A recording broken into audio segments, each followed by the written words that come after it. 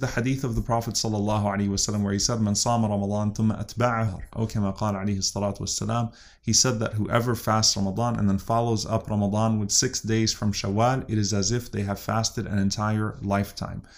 And the Prophet ﷺ is explaining to us that fasting every year, Ramadan and Shawwal, the 6 days of Shawwal, would be equivalent to having fasted your entire lifetime, because a good deed is by minimum multiplied by 10 by the mercy of Allah subhanahu wa ta'ala. And so a month by 10 is 10 months, 6 days is 60 days, right? So it's 2 months. And so therefore, if you fast 36 days of the year, or approximately 36 days of the year, it is as if you have fasted the entire year in the sight of Allah. Hence, if you do that regularly, it's as if you have fasted a lifetime.